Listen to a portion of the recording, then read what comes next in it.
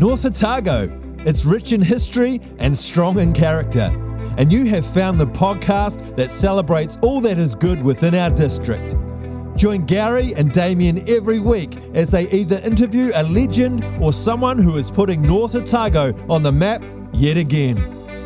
North Otago legends, up-and-comers, and a bit of history. The name says it all.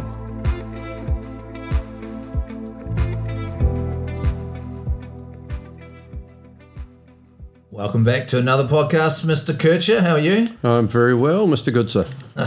So formal today. Aren't we? Yeah, I know. It was because we've got a very formal guest, you know, right? So we have to watch our P's and Q's, and yeah. Well, I did warn you, yeah.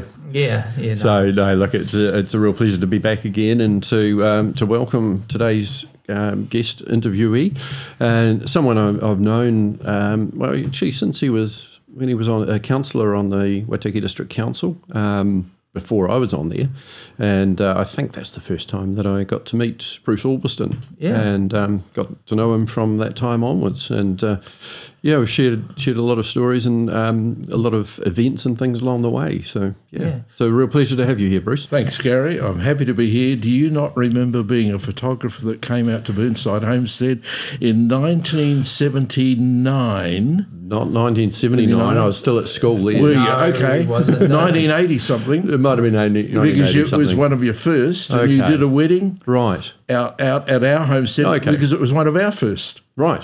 So that's when I remember Gary Kircher. Okay, that might have been my brother-in-law, sister-in-law maybe. Yes. Not sure. Sure. Yeah. Anyway. Okay, so there we go. And I remember you, of course I know you, and we've met a few times, but we actually come and stayed at Burnside a few times ago with the week group. Exactly. So, a most amazing hosts. Yes. It was just, and you had, and the best thing about it, you had Dr. Peter Rodwell. He was serving us dinner.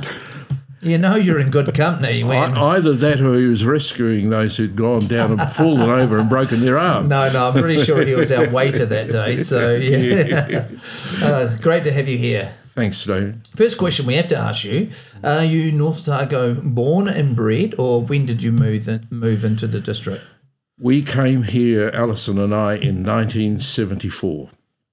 At that stage, we were a young married couple with our children preschool, except the eldest Jane was school age. And so, we were in our 30s, and we have been here since 1974, give or take a few years where we came and went a little bit. Yeah. We're going to claim you as North Otago. Yes. Yeah, so that's fine. Where did you move from? We moved from Dunedin, where we'd been for 4 years. And in actual fact, we bought in 1974 and we didn't move permanently till 1977. So. And what was the draw card about North Otago then? Well, there were two things. One, we had bought Burnside Homestead because we saw it as a long-term project. And frankly, North Otago, we didn't know all that well. We didn't know Oamaru, and we were just sure that it could fit with a lot of things. But at the same time, I was also asked to go to Cherry Farm Hospital, which was then the largest psychiatric hospital and psychogeriatric hospital in New Zealand. And I went there as one of the chaplaincy team from 1977. So that could have been the first time you met Gary. Well, No, I don't think he was quite he wasn't in the geriatric carriage. No, sorry. It had to be said, sorry. That's interesting. So you were a chaplain. Yes. And so that was part of your duty. You took up a job down. Yeah. Yes, I did. And so I commuted, which again was part of knowing, particularly North Otago. Yeah. I still have a fondness for the name North Otago, despite Waitaki having a very genuine place in the lexicon, not least because it's always been the name of the electorate. So, Waitaki come North Otago, but it was North Otago that gave Alison and I a great sense of this is a great place for a family. Yep. Inland, out in the Waireka Valley is really quite a remarkable place, and we've proved that by the 40 years we lived there. Yeah.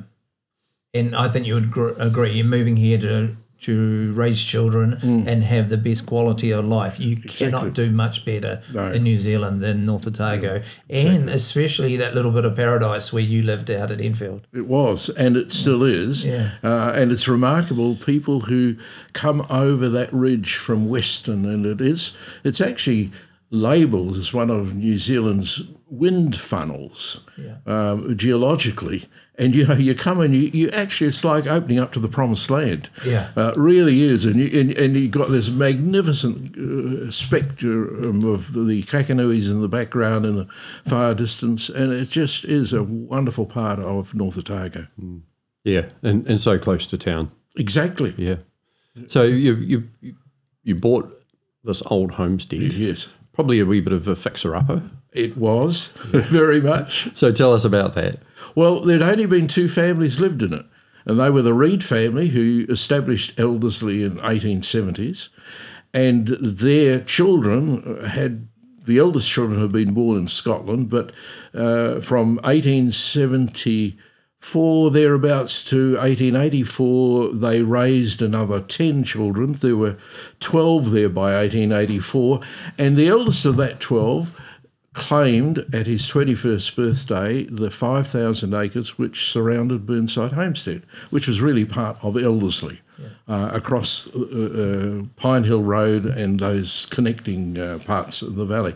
So the Burnside was also where they had a couple of other houses, workers. There were 30 families on Elderslie and Burnside in the 1890s. So that family, the Reed family, lived there till 1928. He died suddenly in 1928, John Forrester Reed, and the Hudsons of Cadbury Fry Hudson bought it. And they were there from 1930 till 1974 when they sold it to us. So we were the third family to take over what is a still remarkable estate, as well as the Burnside homestead is the remaining homestead, given that the Elderslie homestead was burnt down in 1959. It's a great environment for bringing up family, obviously very productive area. Yeah. And also in those days, the schools, we had the choice if we wanted. Windsor was just one way down, literally less than 10 minutes. Enfield was the other way, less than 10 minutes. Five Forks was over the hill because Burnside Road goes onto Post Office Gully, and you can go down there in 10 minutes. And all those schools related well to each other. But we obviously our children went to Enfield School, and all three of them actually ended up doing university degrees, and a number of their contemporaries from the 1970s, 1980s have done very well from a 60-child school in the heart of the Waireka Valley. So we do not think we needed to be anywhere else in the world. No, so you can't beat rural schools for that particular type of, and particularly if you've got good teachers, I mean, that's important, of course, but yeah, it's a different environment from urban schools. Yeah, something special about a good rural school where everyone gets on and everyone knows everyone and everyone pitches in the community and helps out. And we had that at Totra School growing up. That was the same type of community. Yes. Well, just a few weeks ago, one of our near neighbours that our children grew up, Judy O'Neill, died relatively suddenly, and the whole of the group of families that were together and the children related and just our sense there's been almost into a third generation now of relationships. So just to clarify, you were the third owners? Yes. Is there fourth owners? Yes, now? there are. There is. Yes, they bought from us in 2020. Yep. So they're just getting established. They're new, young ones. Yeah. So you tell us about what condition was the estate and the house was a little bit like we often talk about Oamaru's historic precinct. It was benign neglect. Because nothing drastic had happened to it.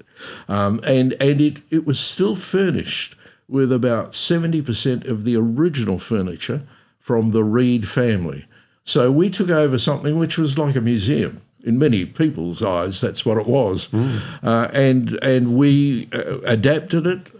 We lived in it as a family. And then in the 1990s, we turned it into bed and breakfast, which at that stage, nobody ever had an idea that the Alps to Ocean would develop, for example. But we had a very good, what I'd call sort of early business. We were the second B&B to open up in the Oamaru area. Wow. And that was 1995. There was quite a number of others that were close on. And we also began to do community events, and particularly music, because it's got a lovely hall. And it had a Beckstein Grand, which again went back to 1900, still a valued instrument, and it was great to be able to do both community things as well as open it up to visitors, and a lot were coming from the UK. In fact, we had more UK visitors in the first 10 years than we had in the last 10 years, and that was always interesting. We've got a Michael O'Brien visitor book, which actually documents how many people. And I said one day to one of our new tourism managers, do you know, I can show you a visitors book where we had 800 people visit. They didn't believe me. They didn't know that there were places that actually out in the country had hundreds of people visit, but we did. Yeah. So what do you think was the draw card for the people from the UK? I think it was because they were discovering New Zealand, and they were particularly wanting to discover the New Zealand off the beaten track. Yeah. There were many people doing that, probably through till 2010. Not so much the last decade. Now, I mean, I can only document that, I think, because Alps to Ocean took over. And so we had far more cyclists, and we were booked, to be fair. Sometimes people might have come to us, but they would check out and we weren't available. Yeah. So, but the first 20 years, we certainly had a lot of interesting people from all over the world who came to North Otago in a trickle. You know, it wasn't like you're having dozens every day or weekend. But if you had 7 or 8, and then another half a dozen, and then, you know, a few couples. It was amazing. Just on an average, we'd expect to have around 100 people a month. Yeah. And the season. That attraction of living, you know, or staying in a really heritage house, Yes. in a rural environment, Yes. that must have been really attractive. Absolutely. And most people just couldn't believe what they found in North Otago. And we were one sort of place that showed that. And then they realised that the lifestyle that people had lived in particularly the early 50 years of the settlement here was remarkable for the way they imported but adapted and made it fit to the South Island. And we were very fortunate because we had the endowments of people who didn't. They put the hard yakka in. They worked and they made things. I mean, we had an orchard. We were still getting apples off the orchard where the trees had been planted 120 years previously, and plums and varieties of plums and varieties of fruit that you just don't see today. No. Yeah. Amazing Apple pies, and I think yes, absolutely cannot be beaten. You're going by the smile on Bruce's face right at the moment. I think it brought back some memories. Well, it wasn't just the smile on my face; it was other parts of me starting to draw in your stomach. Yes. Yeah. No, it's great, and you know that lifestyle that your kids would have had. You know, pretty hard to beat. Yes, it is. It is absolutely. And so the business developed, and you know, as you said, the Alps to Ocean came along, and that was a major change for, you know, right across the district, which was great. Yep.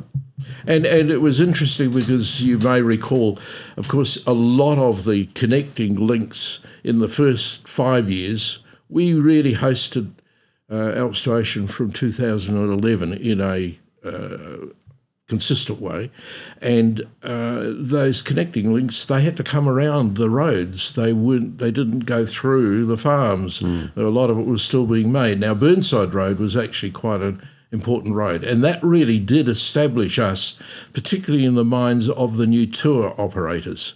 And the tour operators were looking for having places they could rely on, as well as sell a particular package and sell something that was distinct and different. And that's what they were able to do. And that worked for us, but it worked for them. And over the years, we've seen a lot of other accommodation pop up and so on. And, absolutely. Benefiting from the trail, but helping the trail become more populated. So, that must have been good to be one of the leaders in that, and then watching these others coming. We did all we could to encourage others. And I have to be fair and say there were one or two tucked away that never got the recognition they deserved, because we found it very helpful to know that we could pop along. I'm trying to think of one or two people, but, sometimes there were people who would have an extra room or two where we had an overflow. And when the Enfield School was adapted, again, beautifully done, and at a quality level, it was wonderful to be able to work with them. As also the tavern being adapted and becoming a place where we could, again, access meals, which... That was really the decade from 2011 to 2020 was really quite a remarkable development out there. So you had one of the notable homesteads in North Otago, but there are a number, and I don't know that people necessarily realise just how many we do have. Exactly. One of your predecessors, Alan McClay, produced a calendar which had Burnside Homestead actually on one cover, had Ian and Gloria Hurst's place out at Papakayo on the other cover, and there were 12 homesteads featured, of which 6 were very distinctly in the top bracket of Heritage New Zealand. And that's what is in the heart of North Otago. Scott Elliff, when he was at Totara Homestead, he developed what he called Historic Estates Tour.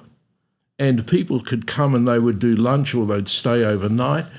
And I frankly think that one thing that Tourism Waitaki has failed to pick up in terms of product and promotion was that sort of opportunity. And Alan McClay, his calendar is still valued by people who pick it up. And one of the Australian tour group operators said to me just last year, Bruce, why is this product not being promoted? We would love to see it.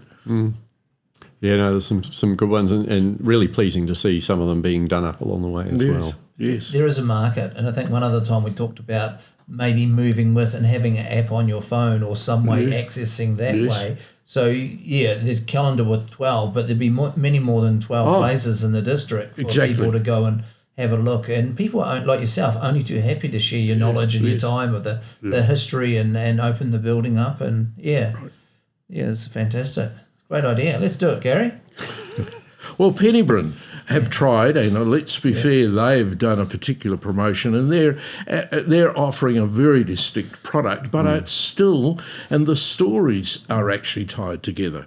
And if those stories were better related, I mean, another thing that Scott Elliff did down very successfully in the precinct for at least about 3 seasons was to have a walking tour that also included plays at night and the wreck one of the ships off the Oamaru coast, which then told the story of why the Oamaru Harbour is as it is. I found all of that because I worked for Historic Places after I'd been at Cherry Farm Hospital and then did some other things in line with being on council. I found that the historic area here was really the most, how can I put it, the most really interesting place to promote as I moved around. And no, we've got some amazing buildings. So just before we move off the homesteads, if you weren't allowed to choose your own, which of the North Otago homesteads would you say is the best? I don't think the word best is right. But if you want to look at intrigue, there's some like Cumbria out opposite in Alma. That's a dear little but significant homestead. Is that Wilson Spitzel one? Yes, that's right. It is. Another one, yeah. It's an amazing building. And see, at the other end of Oamaru, you've got Casanova, which has been superbly restored for about the 3rd time, I might add. But all credit to the current occupants. They've done what was necessary. But I suppose if I really tried to say, what if? It would be hard to go past the Windsor Park Homestead. Windsor Park Homestead is different because it's 2-storey Oamaru stone. It is a French chateau. And the garden, it's more than the expanse of the rolling lawns going right down, and the design of the entire environment is really quite remarkable. And sometime you ought to interview Rodney Jones, who's the current owner and has got a very interesting history in his own life, as well as he is determined that New Zealand will value what was invested there. And because Elderslie can never be restored like that, he sees Windsor Park. So I would go there if I really had my choice. Yeah, and there's a lot of work going on there at the moment, isn't there? Huge amount. I've never been there. Maybe a road trip, Gary. We take the podcast on the road, head up the valley. Try and catch a time when Rodney's in residence. Well, he's actually been there quite a lot during COVID, and he's actually now saying that is the place to be in terms of where in New Zealand they'd like to be. Yeah. No, very good. And so during those years, you've done a lot of other things as well. Yes. So let's go to the 90s. So yes, I think we have to deal with this decade at a time. So tell us. I mean, that was when you got on council. But tell us about some of the other things that you've done and what you did on council. Yes. Well, I will skip the politics. I simply record that I stood for Labor in 1993, which was really an interesting synergy between my being involved with Christian social services and the hospitals and particularly for mental health care. Oamaru at that stage had something that only 3 places in New Zealand had, and that was called a family health counselling service. And that family health counselling service was founded in effect by the Waitaki Hospital Board in conjunction with the Ministers Association. Wow. And they jointly got the community to put together, if you like, the support trust for it. And the government of the day took from their beer and baccy fund, as it was called, and provided the wherewithal for Oamaru to have a family health counselling service. And that was one of the, if you like, levers that we used in getting the Oamaru Hospital. But unfortunately, they sacrificed the counselling services into so-called public health and a mental health team, which frankly, I don't think, and it wasn't because I ran it, Mike Carpenter might be a name you remember, Gary, but Mike Carpenter was a UK man, and then he was followed by somebody else. They actually established there was a proper addiction service, there was alcoholism recovery, and it was all happening here in Oamaru. Yeah. And, it was there for 15 years. So I was elected to council in 1995, and I was determined to try and at least contribute where, if we put it this way, where the community actually got more ability to support and develop its own services. And I have to be fair and say I would never have been able to do it if people like Duncan Taylor, who was the mayor at the time, Bill Fraser, and others, Rodney Greater. Of course, the huge hospital march had a really good effect politically. It gave us leverage. So my involvement really, from the time I was elected to council, was very much to support development of the health and family services that went with it. And we did something which I think now some people regret, but we moved the hospital from the hill, and it meant that the council set up a Waitaki District Health Service. And the only other thing that I would put alongside of it at that time, we also set up the first economic development unit for tourism. And those were the things that occupied me from 95 to 2001. So the hospital deserves a little more detail, I think. Yes. So, I mean, there was good reasons why it needed to move. Yes, absolutely. Yeah, maintenance was... there was no difficult. maintenance. Yeah. In fact, the people who serviced, and I don't say this against any particular group, the people who serviced it couldn't even tell you where the sewage lines were. They literally had a hospital up on the hill there that had been bequeathed and had grown like topsy. And it was it was a 100-bed hospital. Yeah. And it was a nurses' home for 120-odd nurses. It was a training hospital for nurses. And all of that was still happening until surgery was cancelled. And that was one of the, if you like, real triggers for the uprising. And that was cancelled about 1992, 93, because I used to take people up there for consultations right up until 92, 93.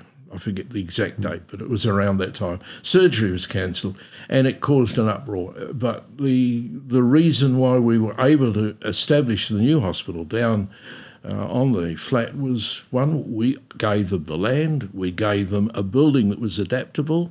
Initially, the architects and the health beavers didn't want to adapt that building, but when they saw the advantages to doing it, they actually decided it was worth doing, and they then had more money for services at that stage, if only. Indeed. So you were very instrumental in retaining a lot of the services that we were otherwise going to lose, and Ken Scott was in there as well. Yes, Ken and I were actually retained, and we were recognised by the government. To be fair, I have to say, the government really came to the party once they saw that Waitaki was serious, and that Waitaki was willing to put its own shoulder to the wheel. And it was seen by some as a model. That could have been taken on board and become a part of what was regional New Zealand. I've still got a clear memory, and I think it's a shame that a lot of media don't do their research. Oamaru was never a rural hospital. It was a regional hospital, and the distinction is significant in terms of funding. So I could go on about this, and I think Gary knows. I know. Yeah. No, but Bruce, I'm really enjoying listening and seeing through your eyes and hearing your experience. It's just really important that you get to share this side of it. And I know you probably have, but it's nice that we're hearing it today and hearing your part and what you've done. And just you moved into our district, and all of a sudden you got very passionate about our district, and you wanted to promote it, and you wanted to see the best for it. So yeah, that's probably why you're on the podcast today, because you're a man of action, and you just got things done. Well, some people think I put my feet up. You put your feet up. Who says that? Send them to see us. I'm still willing to use my tongue and my fingers. No, it was. I mean, it was a major achievement. There was a $5 million loan from the government to help do create the building that is there. That was eventually waived. So there's been a lot of change over the time, and things are tricky now, but the things that we need to address, aren't they? The interesting thing was it was guaranteed that we would have a 40-bed hospital. And that 40-bed hospital was commensurate with regional hospitals elsewhere. And give or take, even then they actually thought that our population wouldn't sustain, or that it would, if it grew, it would grow at the margins only. Whereas, clearly the whole district has now become quite different, and therefore the provision should be appropriate to it. It is still, in my view, a regional hospital that should be funded regionally. But unfortunately, Dunedin has really used and taken the funding that belongs to the entire region.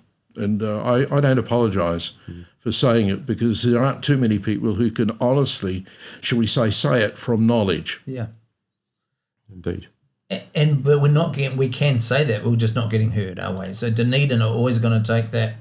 Well, they feel entitled to it, and they feel like, I agree. They provide us services we can't provide for ourselves, and that should be properly factored in. But they have not actually funded the services that we have provided that saved them. One of the other things that even the current government, both sides, I actually had some fairly direct talks with friends of mine through the Labor government. There's no question that we relieved the Crown of a huge debt and liability by abandoning that site, which technically the Crown had responsibility for. their commitment was that they would sustain the equivalent responsibility for the capital servicing of the new hospital. And again, I have had some discussion with you, Gary, recently about this. I just think it's got to be brought to the forefront again. And I don't believe that there's been a proper capital charge in place. Just like you depreciate council, all council assets have to be funded from intergenerational funding in the past and into the future. And that's where they may have done some of it, but they appear not to be being funded as it should be. So you'll be pleased to know we are meeting with Minister of Health Andrew Little very shortly, and I've extended an invitation to Rob Campbell, Chair of Health New Zealand, to come and visit. We had a meeting with the Canterbury Mayoral Forum this week, and so there's some. We're trying to get some traction and get the powers that have got the ability to do something about it to actually come and listen and see what we've got. I must give you some more notes. Yes, you know. Yes. I think we put a wee earpiece in, Gary, and then you can just tell him what to say. I'll just bring Bruce with me. It's good. Thank you for fighting for our district for what's right. Yes, and thank you for that. And look, there's always two sides and people disagree, but I know at the heart of it, your heart is to see the district grow and the district benefit from what we have here, our resources and our assets. Absolutely. And that's just part of what you do. So thank you for doing that. It's a privilege. It is a privilege. Where we live is one of the best places on earth, no question. Look, everyone on the podcast, we don't disagree. Yes. It's what we have here is very special. It is. Very special. And the uniqueness from our buildings to our heritage to the vibe, the energy, the cafes, the businesses in town, the boutique shops and everything we have, artists, it's very unique. And so to keep it going, and I think every generation pass on to the next generation and everyone do that but they can, and it just makes us a better place for many, many generations to come. And one of my personal hobbies, which again Gary does know, I did continue on after council, was the Forester Gallery. And I mean, that is an asset as well as being extremely valuable. And again, I mean, there are just people who would give their eye teeth to be able to exhibit to a wider public the stories that go with what we have got at the Forester Gallery, the painters, the column wheelers, and the others, the Janet Frame story, linking those in, and it is great. And I know how hard it is for council to achieve a balance of investment as well as a balance of public support. But those things need to be, again, look, people come here because of them, and they come to live here because they see their, if you like, the beauty of life is enhanced by having access and the ability to enjoy these things. Very true. Very true. The years you were on council, the 2 terms, I mean, they were tough years. There was, population decline, and it was predicted, doom and gloom and things. But, some of the things that were achieved, at that time you built the new aquatic centre. Exactly. The penguin colony expansion. And the penguin colony, that was a real turning point, that development of going from a wee tin shed to actually saying we're going to develop something major here as an attraction. Do you remember Blue May? Yes. Well, Blue May was head of Summit Wool Spinners, and I went to Blue, and I forget who it was, but it might have been Duncan, but nobody felt that he wanted to be part of the penguin colony come tourism and so on. And I went to him, and then a couple of others came, and we looked at it, and he was really supportive of the whole idea that if we saw it as a package of genuine economic development, and we set up the first Waitaki Economic Development Board. But, 2 years later, he came and said it was wrong of us to include tourism. He said we should never have done that. He said because you cannot get people who genuinely understand both sides of the product. And you may recall how many times we changed the people who ran the show. and you might want to edit this, but I really don't think it will work again because you cannot, and the regional tourism organisation, which I absolutely say, and I've got a good Australian connection and have had for 25 years, if we want Waitaki to stay as part of the top level of tourism support and communications, you've got to have a regional tourism organisation. Yeah, it's a challenging one, and the development board became Tourism Waitaki, and because it wasn't really doing much else in economic development. I mean, it was very instrumental in the early 2000s around irrigation and solving some of the dilemma between the conflicts, but it really went on to just be tourism. So you 2001, you left council, and you were with Heritage New Zealand then, was it? I moved within. They actually came and headhunted me, and I went to Christchurch. In effect, I had my office there, but I had an office in Dunedin as well, and the idea was that I still could live in Oamaru and commute. And I had ambitions of being home 3 or 4 nights a week, but that didn't always work. But I did commute between Christchurch and Dunedin, and I had the responsibility for the properties in the South Island, of which there were 60 staff, and trying to run and connect and coordinate, with 60 staff is not very easy. But the 2 offices in Dunedin were staffed by excellent people. Heather Bocop, I actually employed her.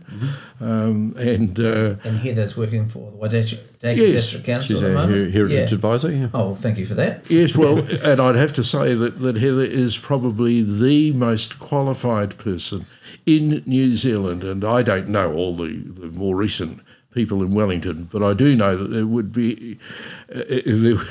it would be very difficult for anybody to have the body of knowledge that Heather has brought.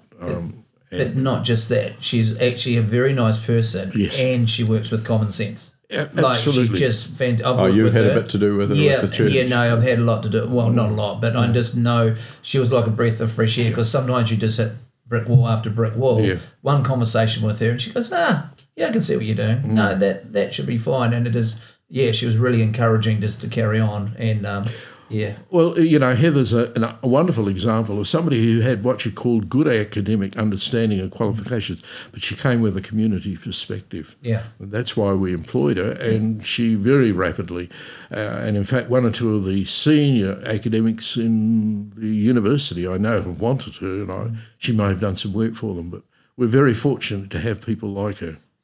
Yeah, I mean, she hit the ground running here because she knew a lot about our buildings already, because she'd actually written the Heritage New Zealand descriptions of many of them. Yes. One of the people that I did quite a lot of work with was Gavin McLean. You see, I mean, Gavin is Oamaru born and bred and sadly has died, but what he left us, the legacy of work that he did and research, it's one of the things that I'm still hoping that I might make a contribution to, because there is a lot of information and stories which are not yet connected. And one of the things that I think happens in councils as well as in other parts of the community is people don't pass on the knowledge that they have got, and we need to do that much more effectively. Yeah, I agree. And it's not just in councils. Sure. Yeah, it's in a lot, even in families too. Yes. And so this podcast is one of those, is to pass on some information. Yes, so sure. It's doing a little part, I guess, 1% of passing on some good information in the district. But it's a great idea. Yeah. I'm very happy to be sharing in it. Oh, we're happy to have you. We're really happy. I'm finding out a lot at the moment. So what else have you been involved with in our district? What else has you've been passionate about? Or Well, I mean, there were actually out at Totara Estate some very important historic commemorations, which I think, again, some people take for granted. I mean, it is the home not just of the frozen meat industry, it's the home of New Zealand's export industry. And a person like John Ackland, who was the chairman of the Meat and Wool Board, and was respected in Parliament by every part of the political spectrum. John said Totara Estate had to be elevated into almost like a national icon and commemoration. Yeah.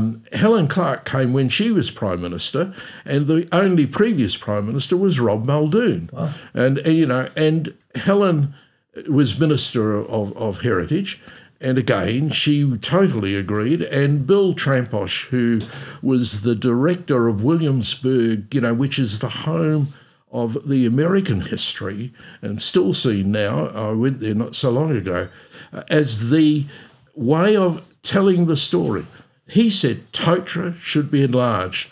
The harbour should be linked. People should be taken from the harbour to Totara, and also some of the estates where it happened. And again, we have got people who are doing other parts of what I'd call the heritage activities, that if it was all linked together, and Totara Estate could well be. I'd love to see a sailing ship down beside Sumpter Wharf, which would commemorate in a very graphic way. Yeah. And again, people would easily be linked then to go and see. And Totara could do a lot more with its history, but it is the home of New Zealand's export industry. And that makes our area highly significant. Yeah. Just like, further down, Clark's flour mill. There's no other flour mill left in New Zealand that has got what Clark's flour mill has got. So it's a pretty amazing place when it's all up and running, isn't it? It is. Yeah. It is. And I do dream a little bit about that. It's easy to see what you're passionate about, which is really good. It's really good to have people like yourself who are passionate about our history and keeping it alive. So, you've been involved in a range of events and different activities and so forth. You want to share any stories around that? Well, I suppose there are two areas again that I haven't really mentioned a great deal about. Is the musical side, which Oamaru's got a wonderful musical tradition, and it has got musical assets, not least the Opera House, and the what it represents and what it's still able to promote. But associate that with the Hall of Memories, for example, of Waitaki Boys. And you've got two other colleges. Again, all of those things to me are part and parcel of a tradition which needs more support. We've lost some things like the Garrison Band. They are still there, but only just hanging on by a thread. And some towns actually invest more to bring together and give scholarships, for example, to the brass musicians and make sure that they are genuinely assisted. And we've got plenty that we could probably do. So I see that, and not forgetting that one of the reasons we did so well with the Scott 100-year commemoration was we brought out not people from the UK, we had people from Australia, we had people from all over, and the Navy came. And the Navy said to us, we need a band. Where's the band? Yeah. Fortunately, we managed to have a great celebration, and we did things like parades and paid tribute down on the harbour to the fact, that the South Pole expedition of Scott and those that perished in it had a very strong connection back here. Can you just tell us just a wee bit of that history and why you celebrated the 100 years and what happened? Can you just share for the podcast listeners? Yeah, the reason was that the ship Terra Nova came back to New Zealand to report what had happened. They wanted to go to where, if you like, it was easier to go probably to Port Chalmers or Lyttelton because they were ports that serviced the Terra Nova previously before they went. But then they also wanted to ensure that it was appropriately the news sent to London. And their advice, which we still don't really know who gave it, but was that Oamaru would be the safest place. So Terra Nova came in and parked just off out there beside the breakwater and sent a boat in the very early hours of the morning, and the story of that was told and how the harbour master facilitated it. And then they were put on the train and sent up to Christchurch, where the actual message was sent from. But there was a message which was relayed in appropriate terms. And it seems like what you'd call a very small link, but that link has also been significant. I went to the Scott Polar Research Institute in Cambridge. They regard Oamaru as a linchpin, a place, as well as they think what an amazing place for it suited. And one of the people who, interestingly, you actually had at Columba Church here the wife of Dr. Edward Wilson, who came here. When she came and spent a few months, she wanted to come to the nearest place to the South Pole with the most significance for her in terms of the diary she read of her husband. And there's a wonderful book on Wilson. He was a wonderful Christian, and he gave a wonderful legacy to his family. And she stayed here in Oamaru in order to have that connection. So, I could tell you a lot more stories around the Scott 100. The family actually stayed in Oamaru for a week. The Scott family had never come together like that before, and it's meant a lot to them. Yeah, for them all together like that and, commemorate their ancestor and, and what happened. I mean, we've got a number of memorials around the town. Sure, absolutely. And, it's not insignificant that we've got those. It isn't. A wonderful weather-beaten old oak over here at the top of Aaron Street, and a little fence around it and the seat there. I mean, that was put by our forebears as their way of recognising Scott and the history. Yeah.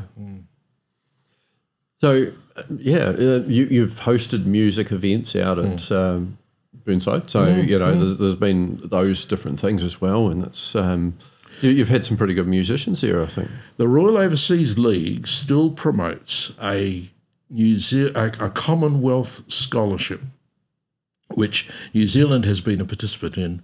But each year they bring out the winners of the UK scholarship, which is often a group of 2 or 3 musicians, a chamber music group, or 2 or 3 that can perform together. Can be a violinist and pianist, for example, and it's always instrumental.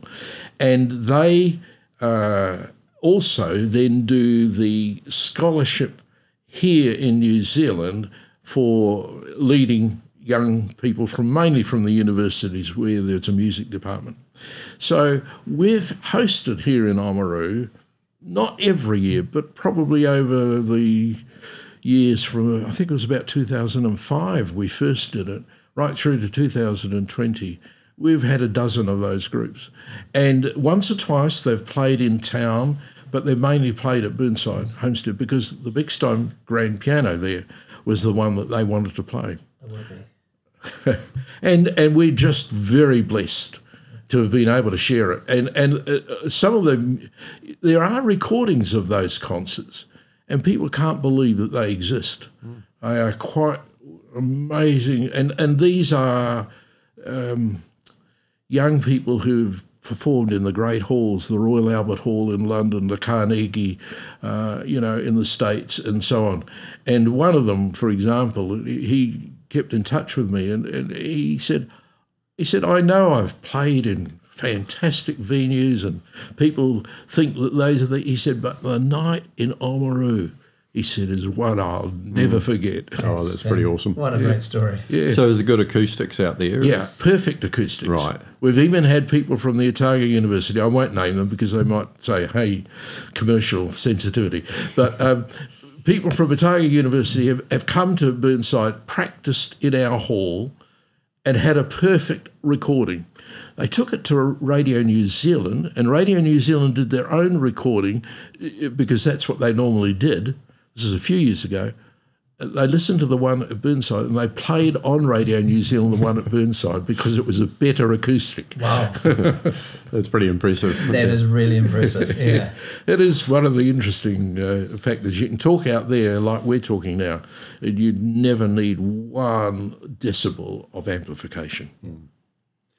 Okay, more recently, you've been focusing on young people and the future and looking at how to build capability and so on there. So do you want to tell us a wee bit more about that? In terms of the future of Burnside, you mean? No, sorry, just with our young people in the Waitaki district. Well, I don't feel that I've been able to do a great deal in that respect, but I believe that what we can do, I mean, for example, I think that the Waitaki Museum and its programs, the Forrester Gallery and its programs, and I've also been very interested, and this is probably one of the things you're driving at, the Aspiring Leaders Forum in Wellington, which is an interesting mix of what you'd call setting great ethical and moral goals for young people, as well as putting it in the spectrum of political and commercial public leadership. And I think that has been something that we have had the opportunity, and Gary, you and I were able to send some really good young people. We might have missed out in earlier years, but I hope we certainly don't. And I think that is one of the responsibilities that those of us who are still in our dotage ought to do, to encourage and also to show that there are resources that make a difference, and those resources build capacity for people locally as well as on the wider spectrum. Yeah, very good. I just enjoyed listening to everything you have to say today, Bruce. It just has been really helpful for me, and it just puts a lot of puzzle pieces together. So thank you very much for what you've shared and what you've brought today. I have a couple of questions for you, though. I'd like to chuck a couple of curly ones in there. What was the one thing that when you sold Burnside, you said, I can't sell that with the property, that's coming with me? What's the one thing you put value on there? Other than Alison. I was about to say. Other than your wife. And but what was the one thing you thought that just reminds me of the homestead? And you The Beckstein Grand. So you did take that? Yes, we've taken that. Although I don't want to say too much about it, but it's been in St Luke's Church for quite a bit of the time. It's currently in the Opera House. Is it really? Yes, and we're very happy for it to be used for the community in whatever way. Yeah. But I have to say, it's Bruce's while he's still on this earth. Yeah, very good. But it's nice that something that grand is still being used and still, It's the most beautiful instrument. Yeah. It really is. Do you play it yourself quite often, or do you? Not for anybody else's hearing. No. But it is a great satisfaction. My greatest satisfaction is hearing good pianists play it. Yeah. No, and last question I probably have for you. No, it's a good one. What's your project for the future? You strike me as a man who likes to keep busy.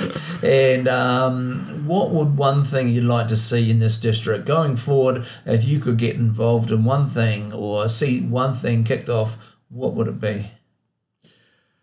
Well, I really would love to see what I would call a better bringing together of the written resources. And I mean, you mentioned, I think, for example, that for some people, they'd like to be able to go online and just get an app which linked them. I think that a good app links you to substance. Yeah. And the information is backed up by, for those who can and will, go a little further or a bit deeper. I'd like to be part of the coordinating of those resources. And again, without wanting, because my approach is genuinely positive. I look for the positives rather than the negatives. But I do think that we have lacked putting it together. We've often, and we've still got fragments here and there. One of the great things that I think that the museum and gallery have done more, and they're doing it for the schools, is putting things together so they have a good package of information and activity, and it goes forward. And I'd really like to see that happen, and I'd like to contribute, because I am aware, and I mentioned a couple of my colleagues to you, we've got to ensure we don't go without making sure that it's available. Let me mention one book, or two books. There's a book called Run a State Farm, written by Scott. He wrote it for the 1948 Otago Centennial, but it's the North Otago story. And it tells the story of Oamaru, the railways. It tells the story of the churches, and a whole range of things associated with the runs, the estates, and the farms.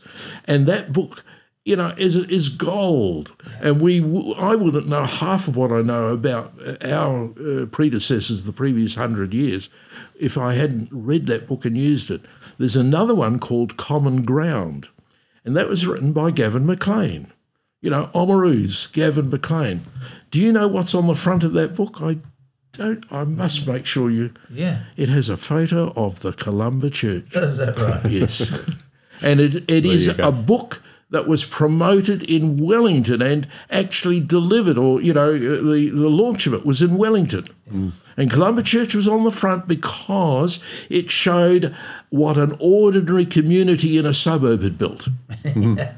And to come back to your question, I'd like to ensure that while we're still on, as part of this, that the ordinary people's legacies are valued and properly recorded. Well, it's very, a noble aspiration, and I hope you succeed. And thank you. No doubt I'll ask how I might be able to help, but let great. me do that. How could Gary help you going forward? We'll take this one offline, but hey, look, it's been great talking to you today, Bruce. We really appreciated you giving up your time and sharing your stories. It's been fantastic.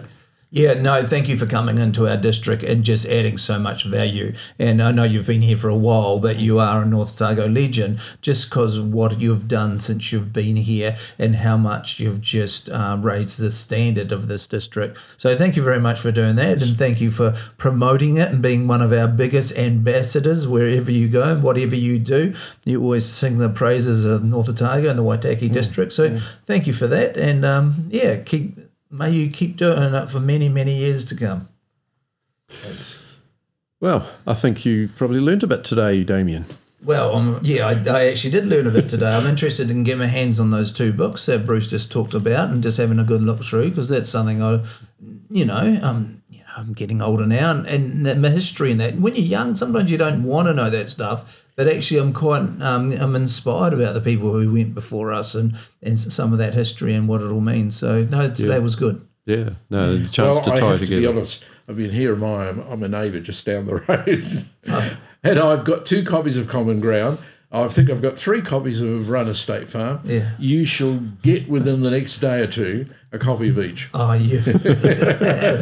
He is a good man. I'll teach you to read. Yeah. Well, I think we'll sign off there, Gary. That was probably enough from you. Absolutely. And it's probably enough from me. Definitely. All right, we'll catch you next week. Cheers.